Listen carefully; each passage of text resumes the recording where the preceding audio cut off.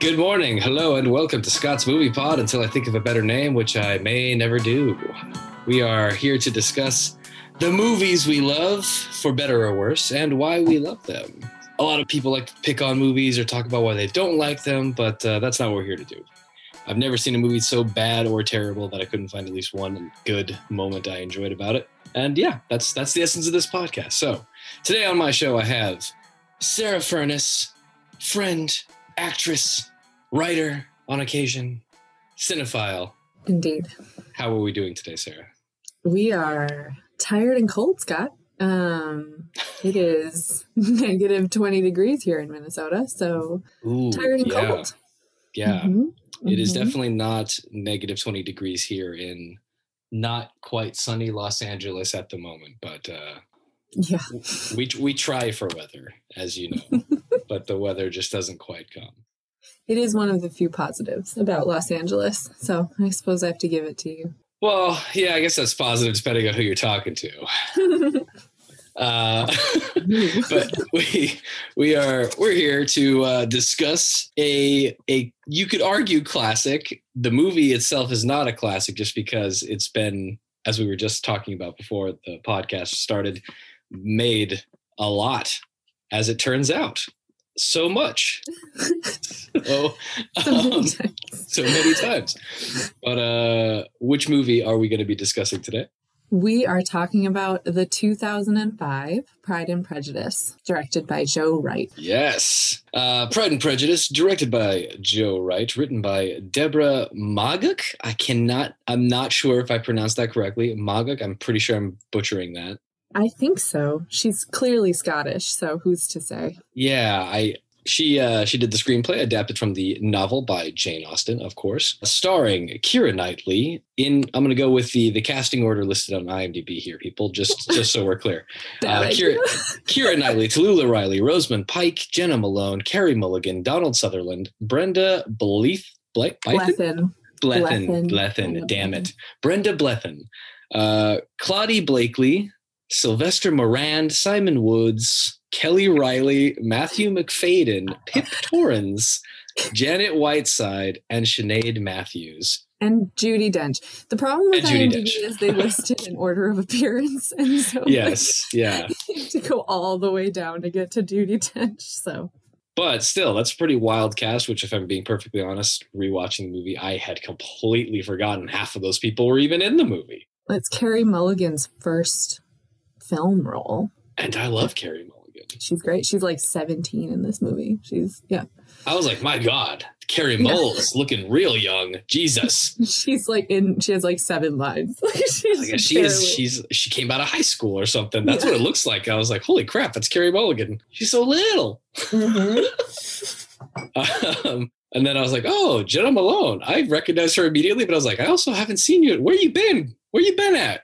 Put more Jenna Malone out there. And the first thing that we usually go over is our initial thoughts about it, generally what we thought the very first time we saw it versus like watching it now. Mm. And in case anybody's unclear on the synopsis or the general overall story, I need to read the synopsis. I've been failing at this in my last few. I did it in the last 2, but prior to that, I've skipped the synopsis every single time. Noise. But I'm finding now it's very important to read them just because it lends a little bit to the podcast and hearing how they chose to describe the movie. Sure. Sparks fly when spirited Elizabeth Bennet meets single, rich, and proud Mr. Darcy. But Mr. Darcy reluctantly finds himself falling in love with a woman beneath his class. Gasp. Can each overcome their own pride and prejudice? I don't know who wrote that on IMDb, but it's great. It's great. Like, well done, them. Well played. I think it's worth mentioning that the music in this movie is done by Dario Marianelli, who does a lot of the music for Joe Wright. He's done scores for like a bunch of different films. It's like 75 films on his IMDb, but he did Atonement. The music in this movie has always really struck me as just sort of above and beyond and really cool how they use the themes and in a way that a lot of Austen movies don't really do that. So I just wanted to mention him because he's a very talented person that deserves to be mentioned. Good call. And the music and score in this, yeah, is very, very good. It accompanies what I was gonna say. The cinematography is pretty killer. Actually, I was really into it. The first time I watched this movie, I don't recall picking that out as much as like this time around. But like the long camera sequences going through the ball and going to all the different people, I was like, oh, these are great. I love this. Nice long oneers. It's, the first time I saw this, I saw it in the theater, so I was 17, and this was the movie that made me like Keira Knightley. As a 17-year-old girl who wanted to be an actor, I had some bitter sour grapes about Keira Knightley, and I just was convinced she wasn't that good. And then I saw this movie, and I, Pride and Prejudice has been a part of my life forever, and she just did such a good job that I was like, fuck, well, I guess I have to like Keira Knightley now. So that was, when I was 17, that was the thing that stuck with me the most, probably, about the movie, was her. She's great in this. She's just great in this. I definitely agree. I've always kind of liked Keira Knightley, and this is like one of those performances that I forgot entirely about it. It went in one side of my brain and out the other, I guess. But she's really good in it, and she plays the character well. She really like commits to all the choices that she decides to make in the movie. Oh God, I just realized we skip somebody in the cast billing. There's probably a lot more people because it's a long cast list. There's like Mr. Collins just went through my mind, and I was like, wait, that's so great. Yeah, and I was like, I know we didn't say his name in the cast list. Oh no. He's like one of the Skarsgårds, isn't he? No. That's somebody else I'm thinking of then. Yeah, he was in Pirates of the Caribbean. He's a British actor. He's in lots and lots of things, and I can't think of his name, which is terrible. What is his name? Did I pass him? Yeah, he's not on the main cast list. I'm gonna go into the full he doesn't show cast. up until so long into the movie. Tom Hollander is what his name is. Yeah, that's it. And Rupert Friend plays Mr. Wickham, and I don't think we mentioned him either because he's pretty far down there. Yeah, the cast is just amazing. I mean, and something that always strikes me now that I'm older watching this movie is that all of the people in it are playing about the age of the characters that they're based on. So Keira Knightley was about 20 years old when they filmed this. Carey Mulligan and Jenna Malone were both still in their teens. And I think that really makes a huge difference. And I also know that Joe Wright, like, they basically lived in that house together for like, I think weeks, possibly even up to a month or two before they started filming. So they really like bonded. And that's something that always strikes me now, is that it's I always look for in film and television when sibling relationships ring true to me, and this definitely does. Like, they seem like sisters. They seem, with all of that, what all of that entails, and the relationships are very well just sketched out. I guess it doesn't feel, as I get older, the more I appreciate about movies and TV that actually get that right, because it's rare. That loving, biting relationships can be hard to write. I feel like sometimes. So when they definitely are done right, it's a lot more fun to enjoy. And that's, most sibling relationships are that way. So I always get really weirded out when I see sibling relationships on any media where the brother and sister are like aggressively close. It's like, yeah, my siblings are close, but not like that. And there's a lot more cursing and sarcasm involved, but sure, whatever. I mean, and that's the thing about it, is that they're the people who know you, for better, for worse, better than anyone on the planet. And that can be great, and that can be awful. I mean, I think you and I have talked about this, and it's TV, not film, but the two that stick with me is that have gotten it super right is Schitt's Creek and Fleabag. Like, those are siblings. Those are siblings, and especially sisters. But anyway, back to Pride and Prejudice. Yes, it just just like the different relationships and how they relate to each other. So yeah, that was part of my number 3 that I was going to talk about. The specific things that I like. The sibling relationships, I think, are very cool. I mean, that's definitely a good way to segue into like what we liked and what worked and why. And that's a good one for sure. I've already talked about like the camera work, but like the choreography of the camera work and just the choreography of everything around it is amazing. I love all of it. I should have looked it up ahead of time, but there's like it's a Russian film where they do the whole thing is like almost just one long take. It's like an hour and a half or something like that. And I guess the history of it is they shot it only 3 times, but rehearsed it like 100 with all these extras and all these people. It's like a huge, like, yeah, it's wild. And I find that, like, you know, the dedication to that is extremely impressive. So seeing something like that on a smaller scale, but still executed to such a high degree is really cool. I was like really enjoying it. I was like, oh shit, this is great. Look at this camera work. My God. Look at this camera work. Well, I mean, and it reminds me, you know, things that seem more like theater. My favorite Hitchcock movie is Rope, because they did it in 3 takes. And you can tell there are, you know, those are theater actors, and they are really good at it. So it's just this sort of, and I'm thinking about a director, and I have to look it up because I'm the worst. Robert Altman. There are parts of this movie that feel very Robert Altman-esque to me because of the whole, there's a lot going on, and then there are conversations happening, and sometimes you can hear them really well and sometimes you can't. And it's sort of like all of the ball scenes, but especially the first ball scene seems like I've been in that party before, where it's just so claustrophobic but so fun, you know. And so you can more understand why someone who has social anxiety like Mr. Darcy would, just the worst parts of him would come out in that setting, where he just feels completely surrounded by people he doesn't know, and he knows that he's going to come off badly, and he just can't do anything about it. I like that. In a lot of the other adaptations, it's much more like romanticized and stylized what living in that sort of town would be like. And that's another thing I actually really like about the movie, is the set on a farm.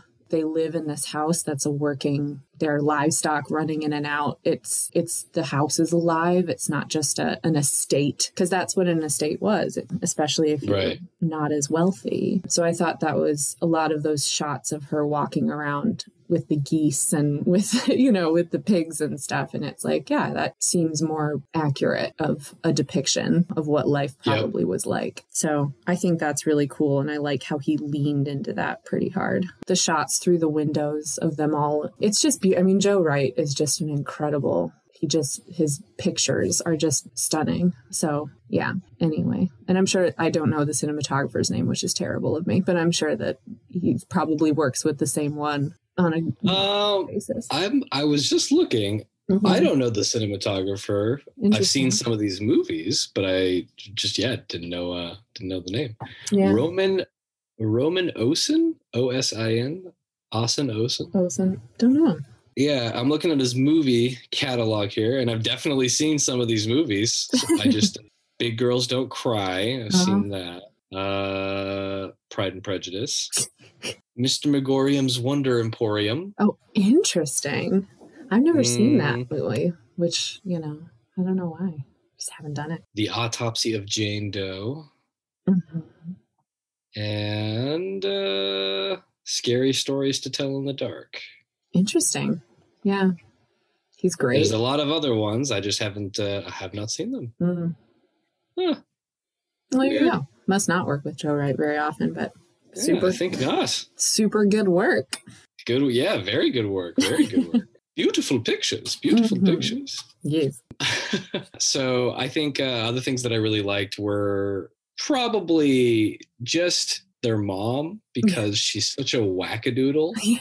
And like, you know, it makes sense, her priorities for the time period. And you're way too intense. And that's so funny, because that's something about this movie. And again, being an Austinophile, this version of Pride and Prejudice is so much softer than other versions. And she is like, if normal Mrs. Bennet is at a 10, Brenda Blethyn's Mrs. Bennet is at like a 7. Like she's she's a lot less, she's more likable, which is true of a bunch of the characters. I mean, Donald Sutherland's Mr. Bennet, I love it, but I know people who don't like this movie just because of how he plays Mr. Bennet. He's so sweet and kind, and in the book, like, no, not at all. It's an interesting sort of thing of like, the reason why Lizzie is so against marriage is because her parents have such a horrible marriage. It's just awful. And in this movie, they don't, you know. I think they get annoyed with each other, but they clearly have these moments where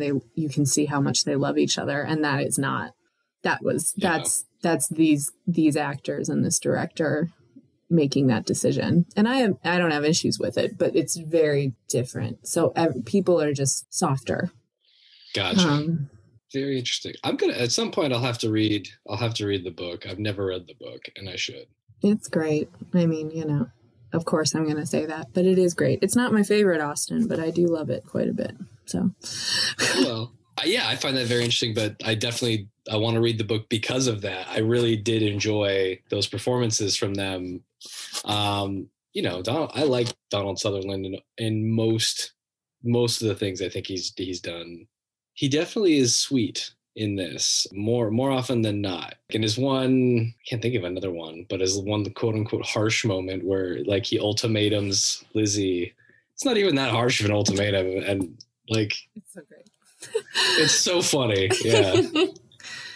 Yeah, that's directly from the book. That line, that whole thing is directly from the book. Yeah, and the end is with him and Keira Knightley is just beautiful. That whole scene of him and that also line for line straight from the book. So the version of him in the book is that he's soft with Lizzie and nobody else. Like she is the only one in that household that he actually really likes, and Jane to a slightly lesser extent. But he just cannot stand the rest of his family and is not quiet about it. Yeah, you get the sense that it's like they got married because they had sexual chemistry and then had no other things in common. And Jane Austen is very, very, very clear on how she feels about those sorts of relationships. She thinks they're bad. So, you know, if you marry someone because you think they're hot, then it's just going to not be a good marriage, you know, as opposed to Lizzie and Darcy, who are so similar in temperament and they can go toe to toe with each other and they clearly have similar interests and things like that. It is an interesting, it makes the movie just, I don't know. For me, this movie is like putting a warm blanket around my shoulders, you know, like it's just easy and light and wonderful. Yeah. One thing watching it, I definitely liked, and this kind of will probably help segue into like moments that stuck with you, because this stuck with me, was, I mean, seeing all the conventions of the time period and, you know, what is acceptable, what is not acceptable, the behavior expectations, the protocol, all that. I was just like, I was so exhausted, like watching these people interact. It was just like, wow. Can you imagine? I can't. I was just like, I cannot imagine having to do this with all these people who you barely know or even care about. You just have to be like the stupid dance back and forth of these cordialities. Wow, I'm really glad I don't have to deal with that shit.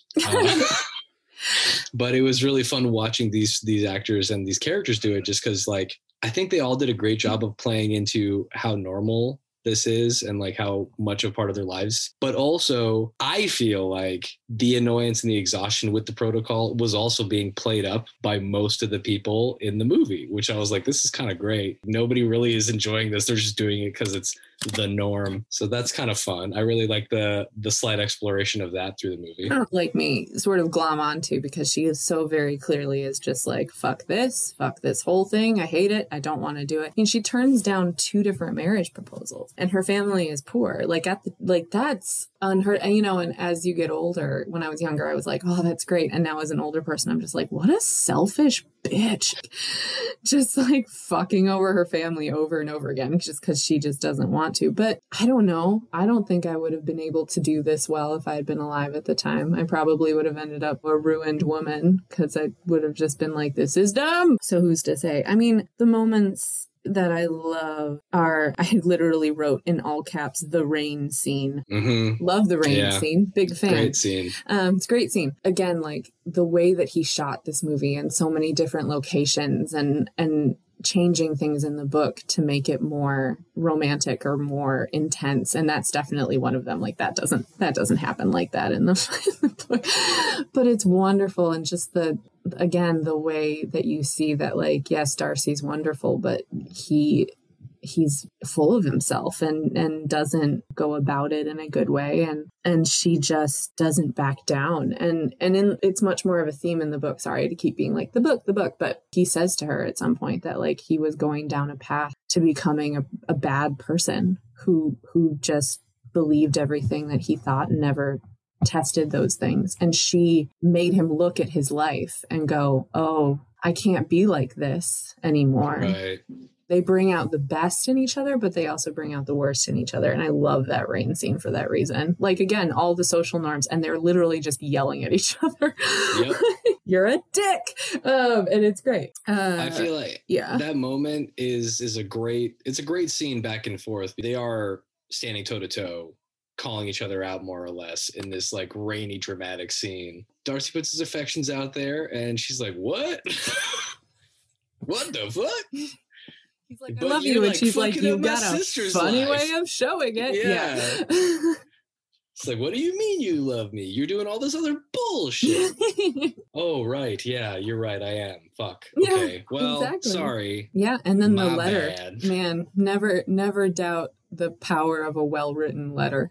But yeah, that scene is it's just one of those scenes. But I love the whole scene when towards the end, when Bingley comes back to propose to Jane. Both of those scenes, the first one where he walks in and then Miss Bennet just like plows over him with words and he freaks out and leaves. And then the proposal practice is still, I remember like seeing that in the theaters. It's just like I laughed for days about the like Miss Bennet, Mr. Bingley, that whole thing. It's so delightful. And like you said, it's just these characters feel so real. Like you can feel, I love that actor too, whose name of course is escaping me, who plays Bingley. And it was funny for me because I had just seen Rome when this movie came out, and he plays Caesar Augustus, like the most evil piece of shit in history, like one of the most evil men in history. And then you see him play Bingley, and I was just like, ugh. But he's so lovely. And he just leans into it. He's just like, yeah, he doesn't need to have any like hard edges, or he's just a sweet, awkward little puppy. Like that's what he is. And that's exactly what he is. Yeah. He's such a sweetheart. Yeah. But those moments, all of those, the proposal practice, the whole of them trying to look normal, that whole scene, yep. Like, throw me the ribbons and and then the door opens and they're just all sitting there beautifully in that camera picture. And it's so well done. Yeah. So that fits into like the camera work too, which is one of my personal highlights of the movie. I think the camera work is amazing. And the pictures that he sets up. Oh yeah. I mean, obviously I agree. I've talked about the camera work a few different times at this point. I'm like, I'm going to talk about that later. It really was one of the things that immediately jumped out at me, especially on my rewatch of it, was just how nicely everything was shot. And it's 2005 the movie came out, but like so often with period pieces, it'll have that weird quality where it almost looks like they also shot it way earlier. Yeah. And that doesn't always lend itself well to stuff like this. Yeah. So having it more polished, a little bit more glossy, but also while also showing the niceness and the dirt. But I don't know. I just thought it was artfully shot, well composed. It's pretty and it's beautiful, everything. But also like I talked about before, there's a messy quality to it that a lot of the time the period pieces, like you can believe looking at their hair that they did each other's hair for that ball. Or that their maid did it for them, but they didn't have. And the costumes are beautiful, but a lot of times when they're just sort of walking around their house, they're wearing dresses that are super out of fashion. That's something I wrote down too, is the attention to detail is really incredible, because it's the one in 1995 is 6 hours long. Like you know, to get everything from the book into this film, but they had there are little Easter eggs all over the place. One of my favorites is when Mr. Collins shows up and he's just like, I'm going to read to you for 2 hours from Fordyce's Sermons. Fordyce's Sermons is a book, and this happens in the book. It was a book that was written about how women should act, like the proper way for women to act. And then much later, when you're seeing the shot of the whole house, after Jane's been proposed to, Mary and Kitty are in their room and Mary is reading, and she's reading from Fordyce's sermons. And like just things like that are, if you're a weirdo nerd like me, you're going, oh, fuck, that's so cool. And if you're not a weirdo nerd like me, it doesn't pull you out of it. You know, it's not enough of the attention to detail is really cool, but it's not like you can only enjoy this movie if you're super into Austen, which I think is cool. Little things like that and callbacks to earlier parts of the movie. And I don't know, it's just really well done. I think that's what I'm saying that I really liked is this polished film look for a period that's messy. So it just amped up all those qualities. Right. Like you can see down to the wardrobe, like the dresses are very lived in because they would have to be, obviously. Right. Like they've had these clothes a long time. They comment on it. Obviously, it's like a point that Bingley's sister, when Elizabeth walks at the beginning, she's like, she's got 6 inches of mud up her hem. I know that's probably in the book, but I love that it was just a detail that's mentioned it entirely at all, because it's exactly what we're talking about. It's like that real quality to the life, the way you would have lived life at that time, walking everywhere. Yeah. They're real people. And I think that the way that the scene, and I still to this day have no idea how they shot it, but when she's standing on that bluff and the wind is blowing like crazy, and I'm just like, I don't know if it's CGI or not, who's to say, but it's so striking, but it also seems like something she would fucking do. So it doesn't seem like it's glossy or beauty for beauty's sake. It fits really well into the characters and into the story that they're trying to tell. And I appreciate that. And they seem like real people, which they should. And sometimes, like you're saying, in period pieces, it seems like these aren't real people. These aren't humans. And like, this is not how anyone would ever live even 200, 300 years ago. They caught that balance pretty well. I think, I think it's the difference between like realism and playing it almost caricature-ish, which is how it usually comes out. Yeah. That stuck with me. All those things, all of that shit. So eloquent here. I'm trying to think of like anything else that stuck with me before like rolling into our next little section. The geese. That stuck with me because every time I think of it, like I crack up a little bit, is like her mom running after her and the geese, just the huge shitload of geese just in the middle of the way, like clearing the path. Elizabeth! Lizzie, come back! Just like, what? Oh my God. It's like, whether it was meant to be comedic or not, it was. And I laughed and it stuck with me. So I just keep giggling when I think about it. Yeah. Something I haven't mentioned yet is I also appreciate the lack of makeup. I really enjoy. They're definitely wearing makeup. Nobody should be fooled, but it's not a lot. It's not a lot of makeup. And especially someone like, Rosamund Pike is arguably the most beautiful woman to ever play Jane. She's so, so lovely. And she's not wearing a lot of makeup. She's definitely not wearing mascara. She's just, the way they filmed her, like basking her in this like golden light. But she's just lovely. And they're not relying on artifice to make that come out. And I appreciate that as well, because people back then didn't wear a lot of makeup unless you were literally a prostitute. So I always love that about that with Keira Knightley. You know, you can see that she's got a little bit of stuff smudged around her eyes and a little bit of things to like help make her pop, and probably is wearing foundation or whatever, but it's not distracting like it sometimes is, where it's like, yeah, this woman in the 1800s woke up with a full face of makeup and her hair is perfect, and you don't get that sense. You know what I mean? So exactly. I think that's cool. And Rosamund, that's something I haven't talked about yet. The performances in this movie, I think, are just wonderful. I think Matthew McFadden is just wonderful. And I had never seen him in anything before this. And he just is such a great Darcy. And the few times when he finally smiles, like around his sister, and it's just so striking because he doesn't do it. It happens like 3 times in the movie. And it always sticks with me, the moments where he's just really happy. But he's great. Everyone I really think is great in it. Tom Hollander is fantastic as Mr. Collins.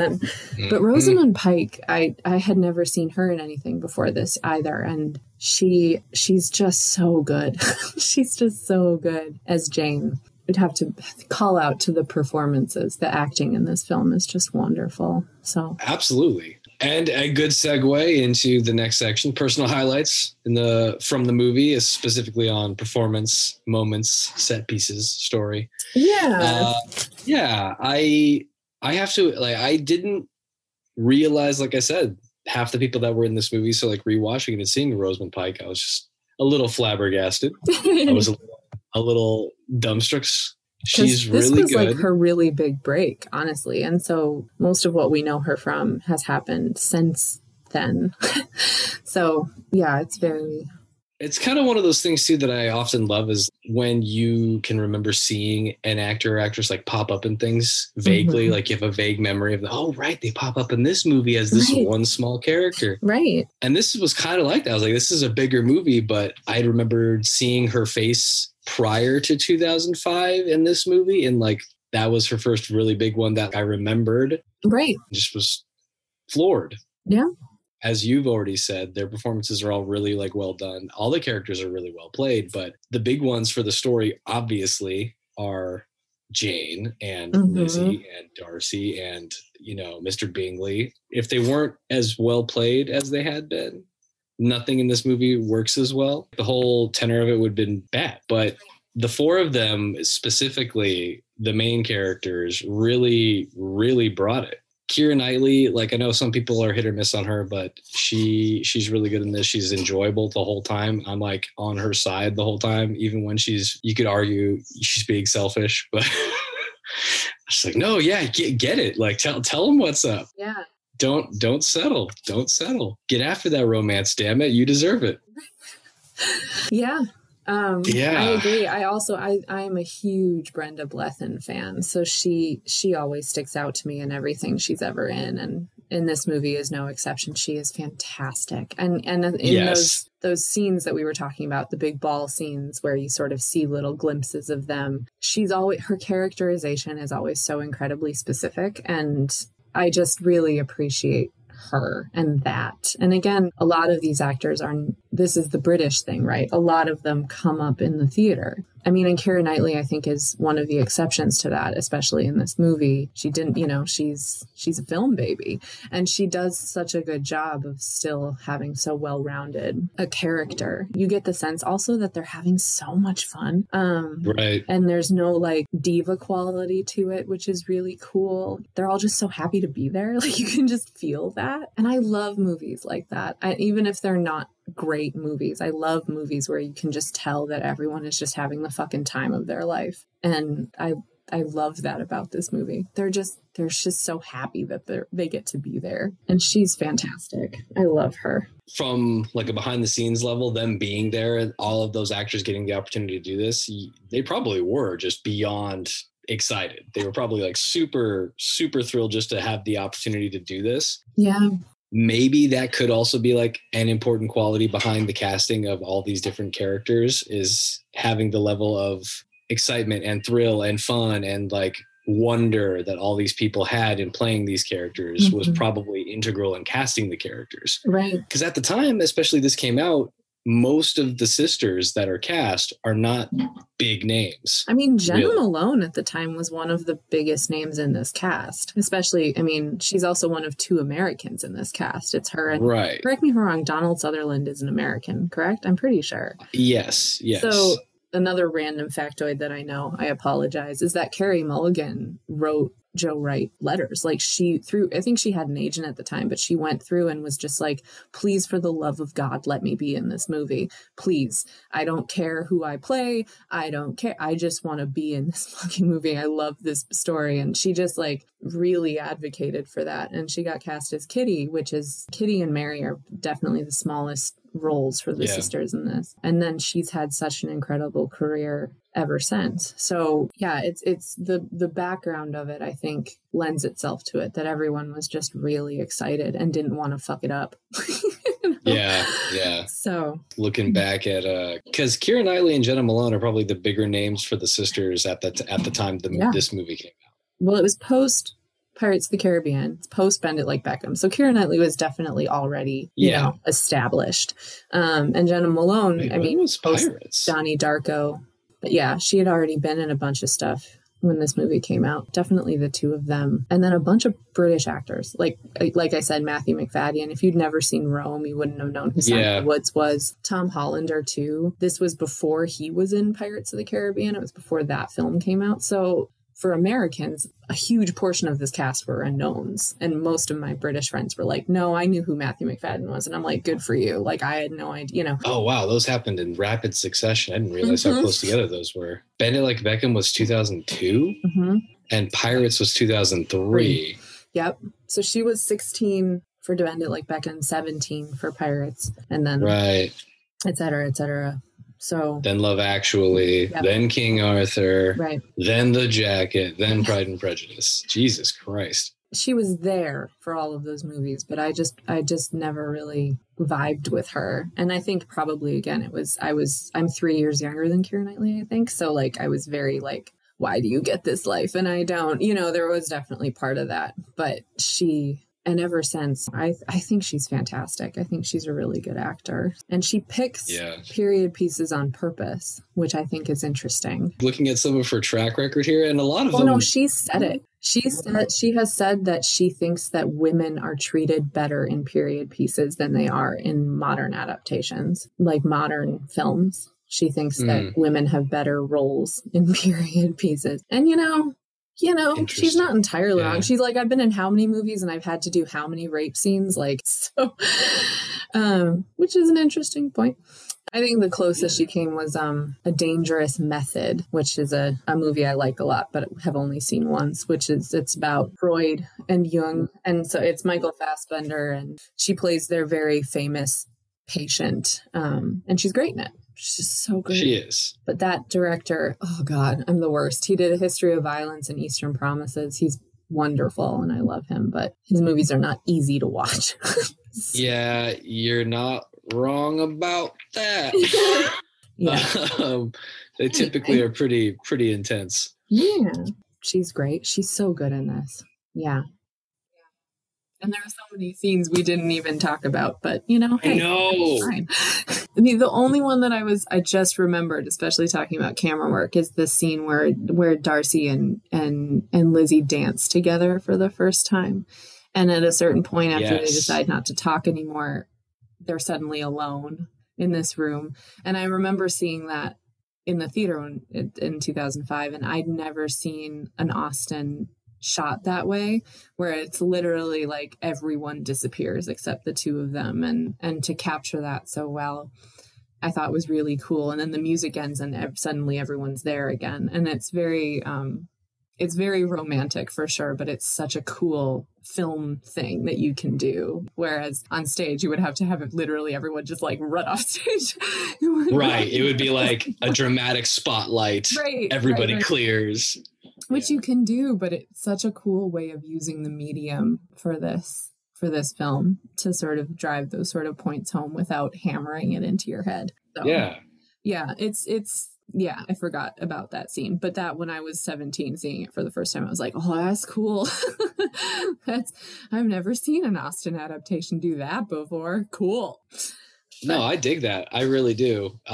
Especially highlighting those, like that moment specifically that you just talked about. Like, yeah, that's a great moment. And I forgot about it entirely. Just because I've seen that done in different movies or shows, but it's always kind of, I don't know. It's always done a little bit differently. So I enjoy when they do that, just because I like the idea of these characters having a moment that's like, oh, we're the only people in this moment in time. And that's how they feel about it. And that's how you should feel about it watching them.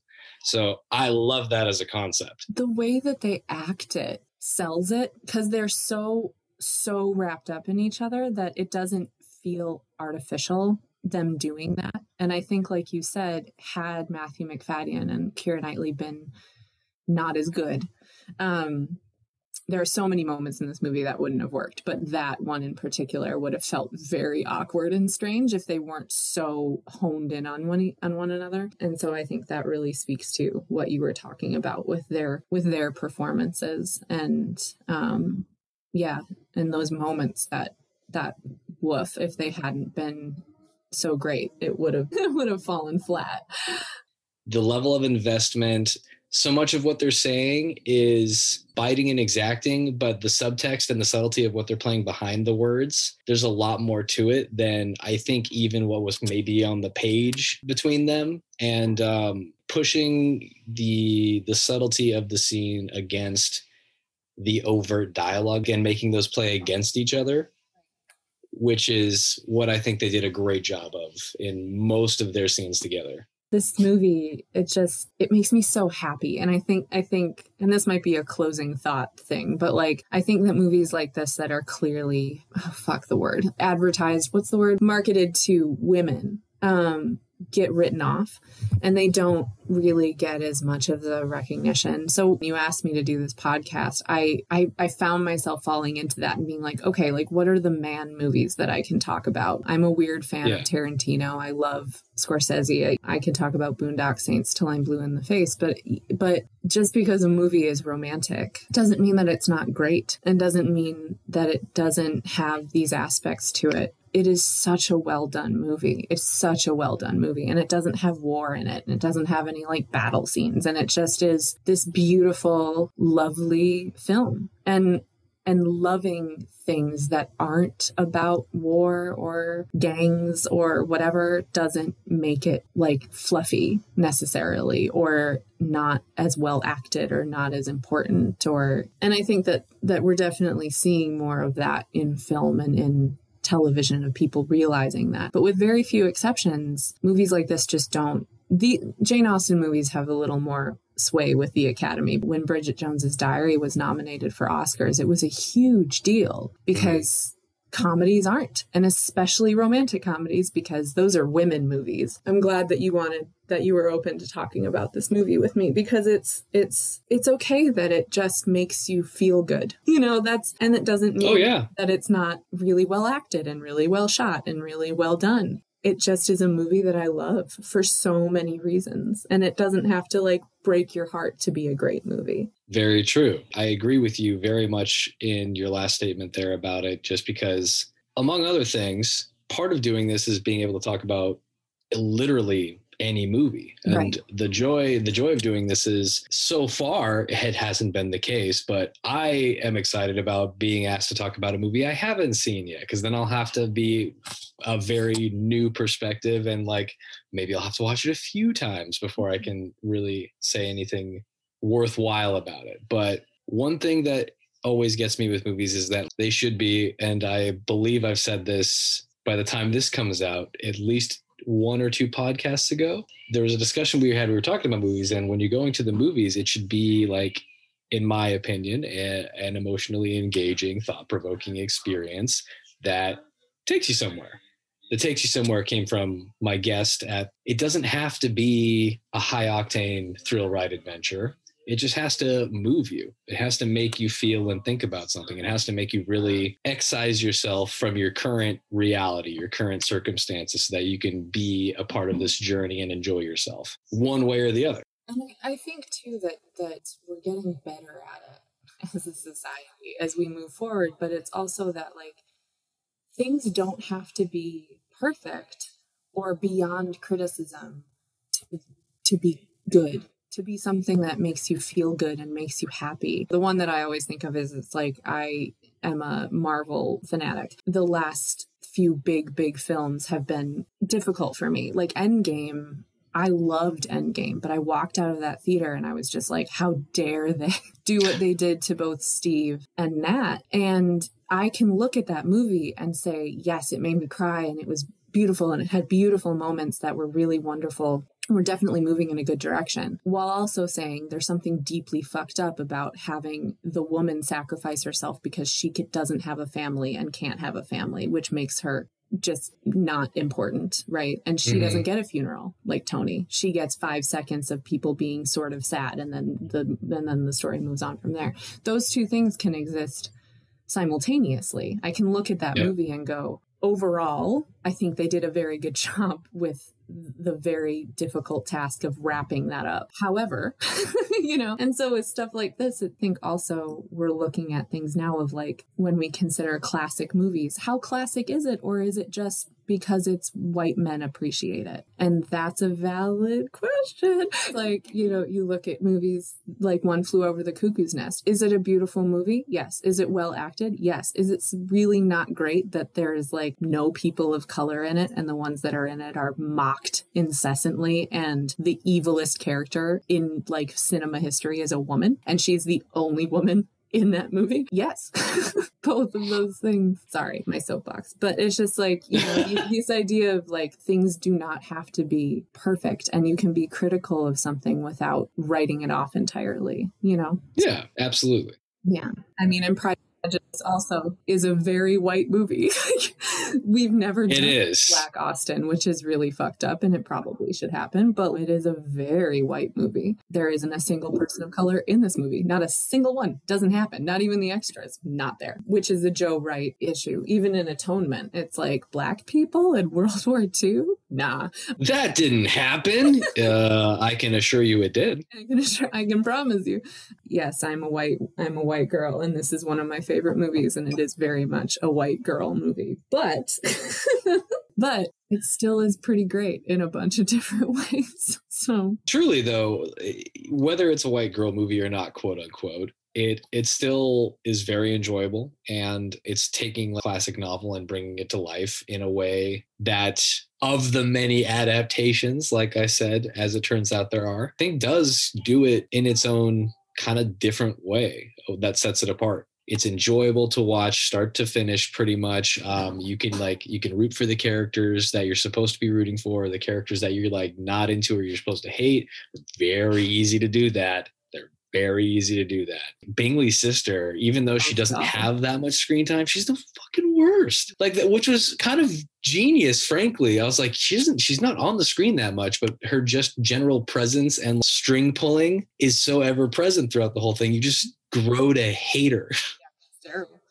She's the one who I want to play the most of anyone in this story. And rightly so. So much fun. Like, so much fun. The villains, quote unquote, are typically where you get to have your most fun because you get to be like the most loose or like exacting with however you want to direct your energy as an actor. That's a lot of fun. Of course it is. Yeah. I'm sure she had a fucking blast playing that part too. Yeah. Like, there's no way she did. And she showed up again. She's in the Sherlock Holmes movies. She plays Mary Watson. She's in the... Damn it. I was like, I know I've seen her. She's like so familiar. And I've seen her in stuff like recently. She's also Kelly Riley.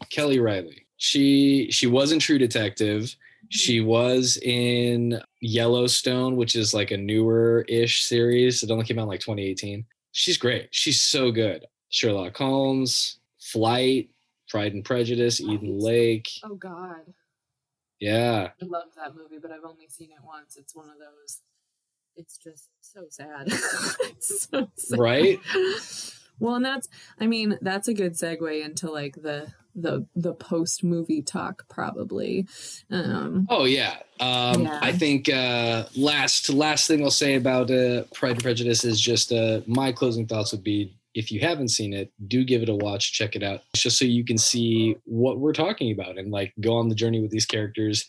If you enjoy the book and you were like, I've seen that movie and I fucking hated it, give it a rewatch. When's the last time you saw it? Give it a chance and just enjoy. And I would say again, as if you're a cinephile, watch it for the cinematography, watch it for the musical themes and for things like that. It's enjoyable on a bunch of different levels, even if this sort of film isn't really your jam. Even if you don't like romance and drama, it's good acting either way. You can still watch it and enjoy it for exactly those technical things and for the detail that they put into each of these frames that they have. You can get on board. Yeah, it's a good gateway drug into Austen. My favorite Austen is Persuasion, and both more famous versions of that have happened in the last 30 years are really good. If you're in the mood, it's if you like this one, maybe give that a shot, or The Sense and Sensibility, directed by Ang Lee. Also that's really right. very good. I forgot about that one. And also we forgot to mention Emma Thompson, who wrote The Sense and Sensibility. directed by Ang Lee. She adapted it. She wrote extra dialogue for this film as well, for this Pride and Prejudice. No shit. And I'm pretty sure she was nominated. I'm pretty sure she won the Oscar for adapted screenplay for Sense and Sensibility. Give it a shot, and if you like this, and there's so much Austen available to you, and some of it is very modern. So that's my pitch. Fair enough. I like it. Pitch. All right. Well, with that, we get to move on to the next segment, what I like to call the Get to Know You segment. Scott's Big Questions. Yes. Big questions. The big questions. It was so hard. The best part is, as people will understand and learn, because Jeff has recorded his second podcast. Ooh. But obviously, when you come back on the show, the big questions have to change because... Oh, exciting. Yeah, see? So I get to stump you with some other questions. I threw the questions at Jeff, and he was like, oh, fuck. Yep. But anyway, so this first question, what's the first movie you ever saw? Whether it was in theaters, at home on VHS, or at the drive-in?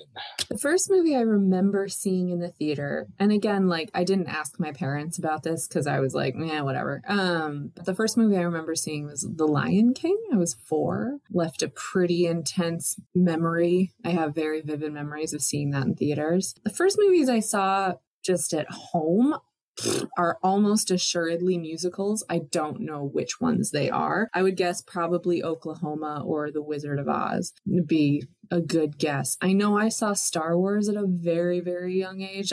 My parents exposed my sister and I to that by age 5, maybe earlier. So sounds right. Yeah. So those are the ones that I can think of. Also cartoons. I mean, I've been watching Disney movies since birth, probably. So the ones I really remember, I have very vivid memories of Lion King and Wizard of Oz.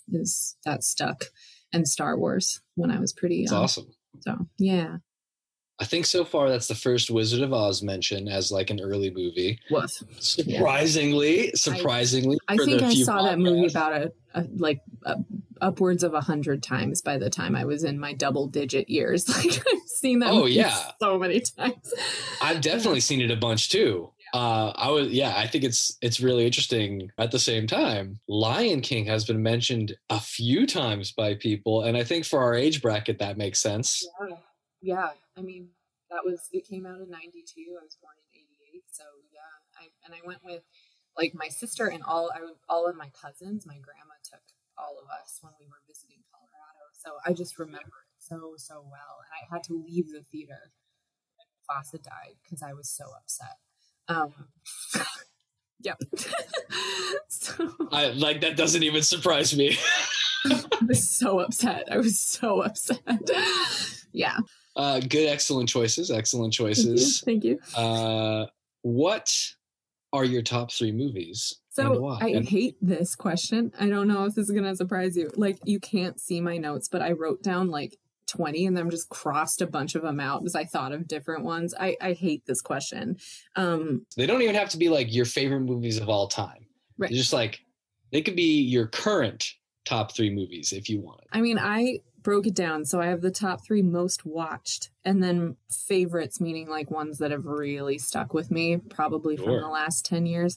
So the most watched are Pride and Prejudice. I've seen it many, many, many, many, many times. And in the last year, I've watched Birds of Prey 10 times. I love that movie. And for someone who loves comic book movies as much as I do, and Marvel and DC, I think Birds of Prey is in the top 3 made. I just love it. I think it's phenomenal. And then Ratatouille, my favorite Pixar movie. Seen it many a time. And then I did the movies that I think are really just ones that I've only seen a few times, but hit me really hard. Sure. And those ones are Moonlight, Parasite, and Mad Max Fury Road.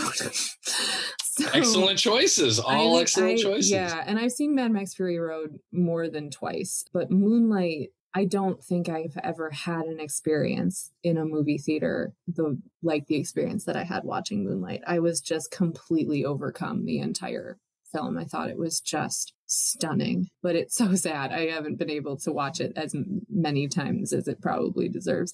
And Parasite's far too scary. So I've seen it once. I probably will never see it again.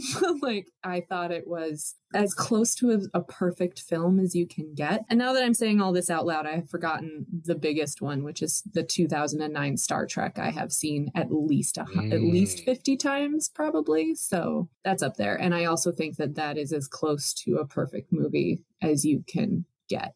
So. Ooh, contentious statement. I know.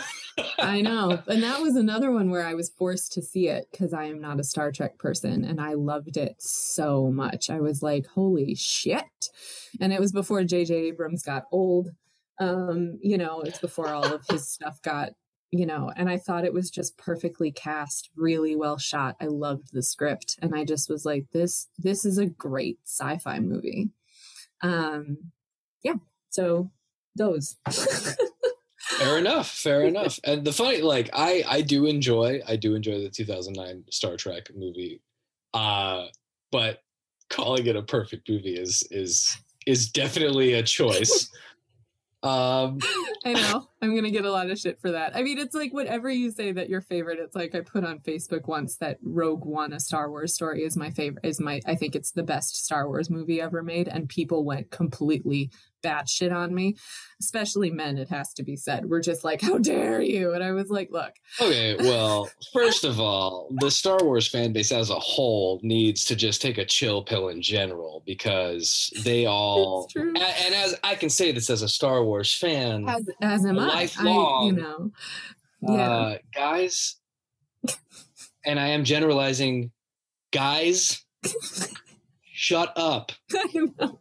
Shut up. I mean, people were just like, have you seen Empire Strikes Back? And I'm like, no, I'm making this decision totally based on nothing. Don't get me wrong. I love Empire Strikes Back. It is up there. I think I have cited it as my favorite.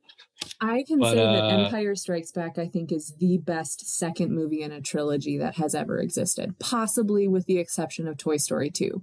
But, like, Empire Strikes Back is so much better than any of the other, like, fantasy second movies, I can say and think. I agree.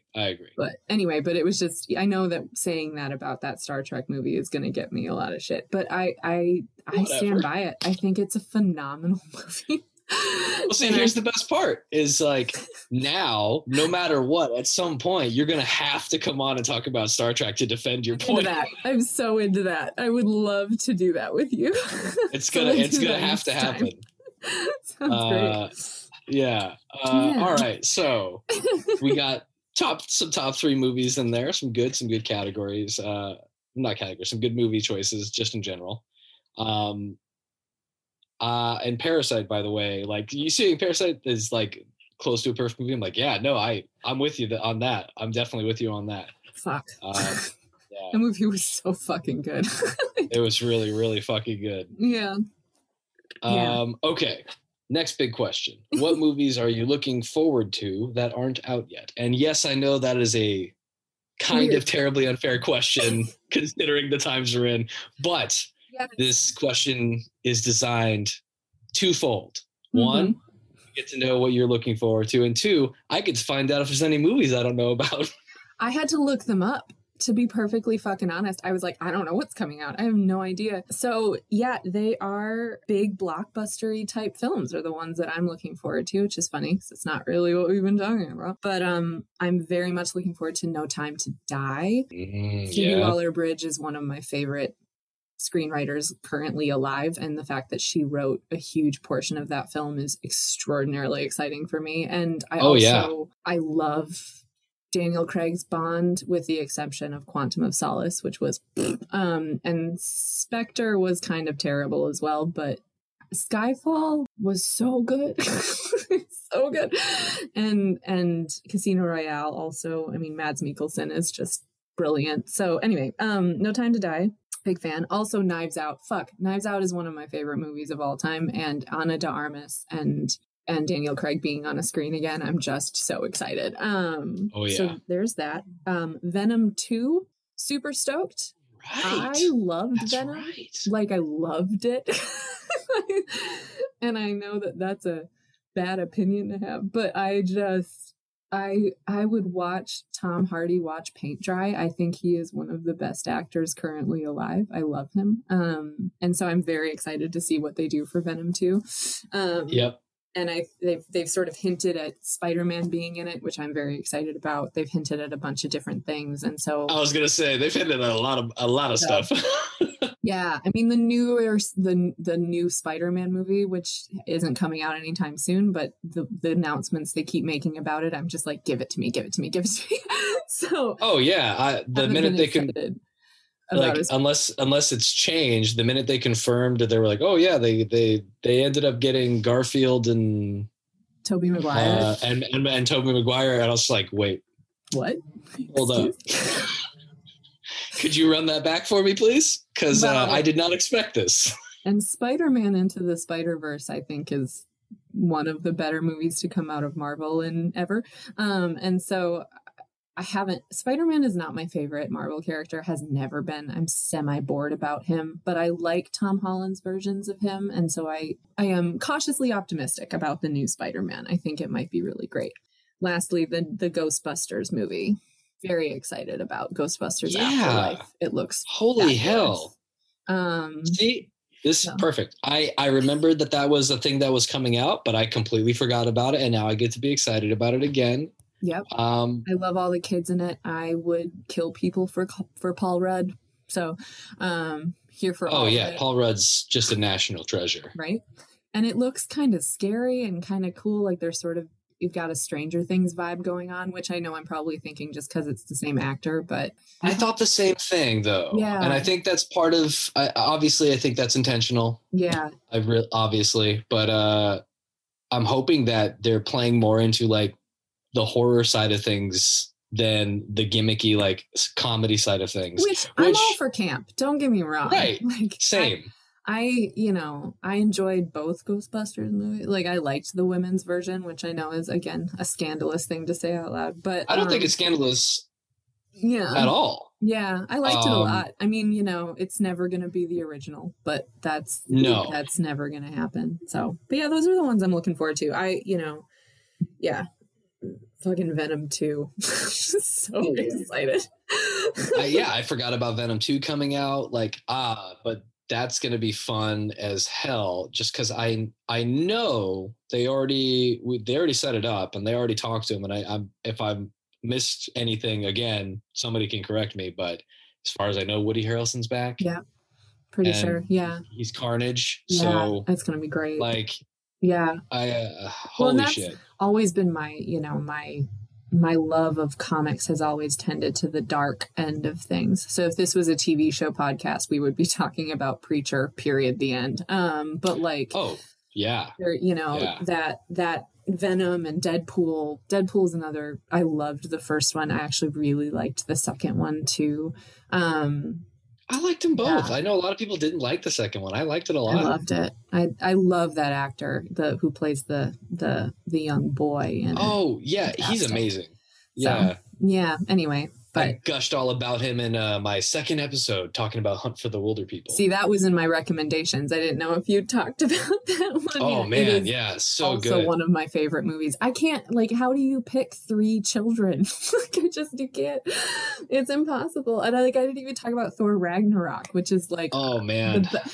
Anyway, anything Taika Waititi does, I'm just like, great, cool, sign me up. I mean, what we do in the shadows is phenomenal movie. It's just, anyway, I'm looking forward to his Thor with Jane becoming Thor. Very excited about that. Yes, that'll be interesting just because not that she didn't try, she did in the first one, but it's I'm wholeheartedly hoping we get to see Natalie Portman come in and be really excited about her part. Yes. And I think that was more about, she didn't like the director she was working with. She was promised a lot of stuff that they didn't actually do for her.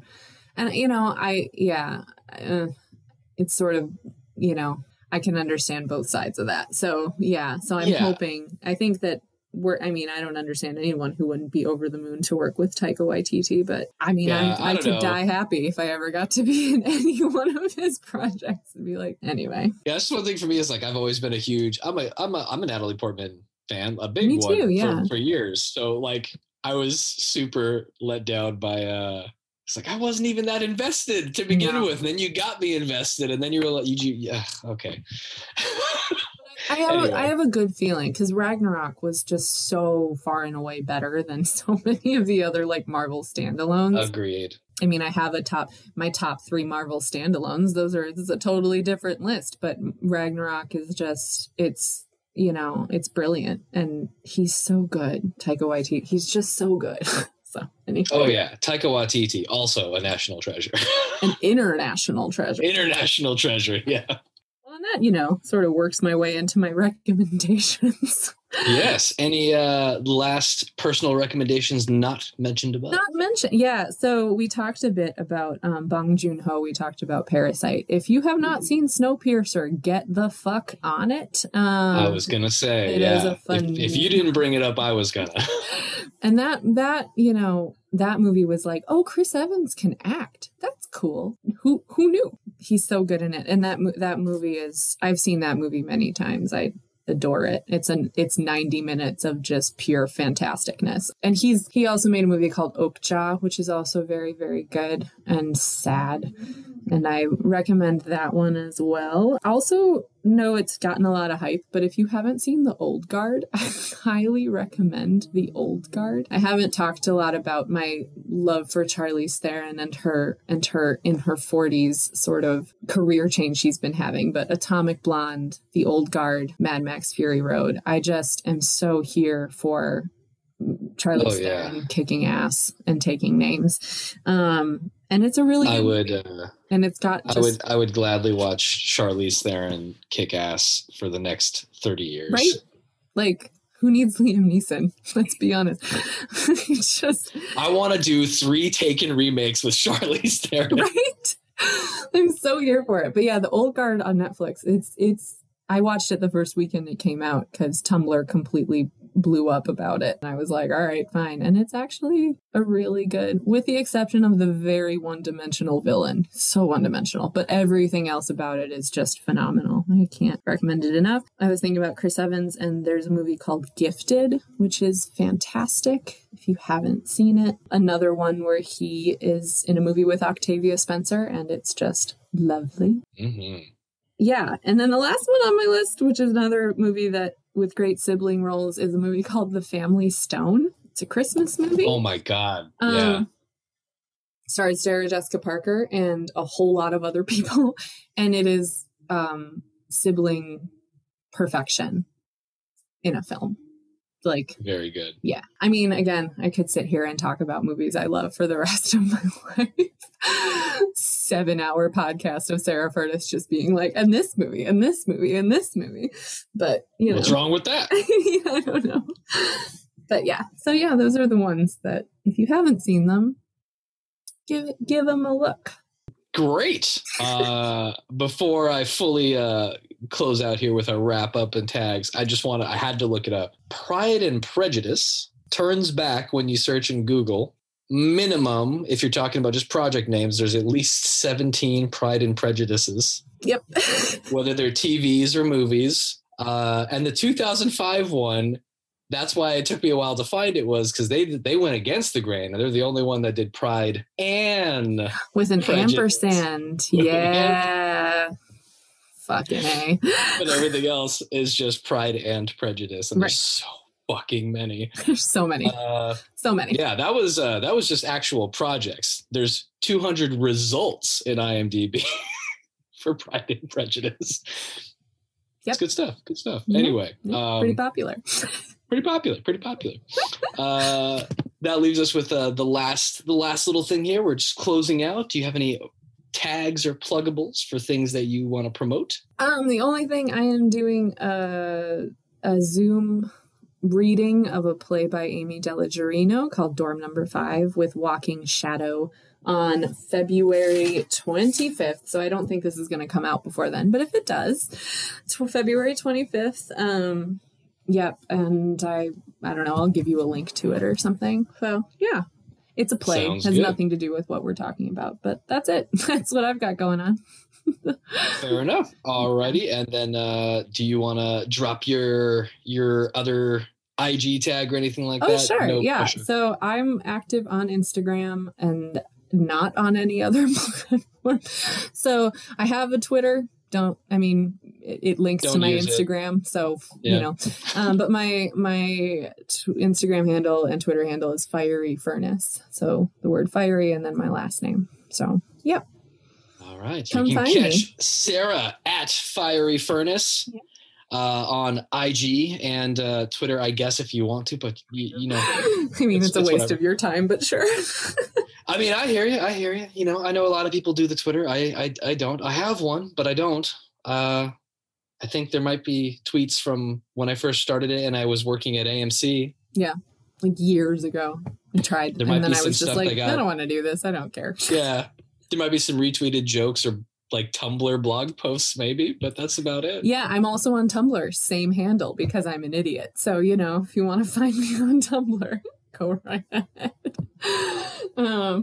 Yeah. That wraps up our podcast here discussing Pride and Prejudice. Thank you for stopping by, Sarah. I very much appreciate it. Of course. We'll have you on next time for your next movie picks, and we'll have to figure out which one you want to do. It's going to be Star Trek 2009. It's going to be okay. Star Trek 2009. That'll be the next one on deck. Yeah. All right. Thank you, Sarah. Thank you, everybody, for listening. This has been Scott's Movie Pod until I think of a better name, which I may never do. Catch you next time. All right. Thank you very much for stopping by and listening to Scott's Movie Pod until I think of a better name, which I may never do. Special thanks to my guests for coming on the show and all of you for listening. Original podcast music by Weston Lee Ball. You can find them at lava_submersible on Instagram and Weston Lee Ball on Facebook. And if you like the podcast, do me a favor and just rate and review. Let me know what you think. Leave a comment, and maybe I'll read it during the show. Thanks again, and I'll catch you next time.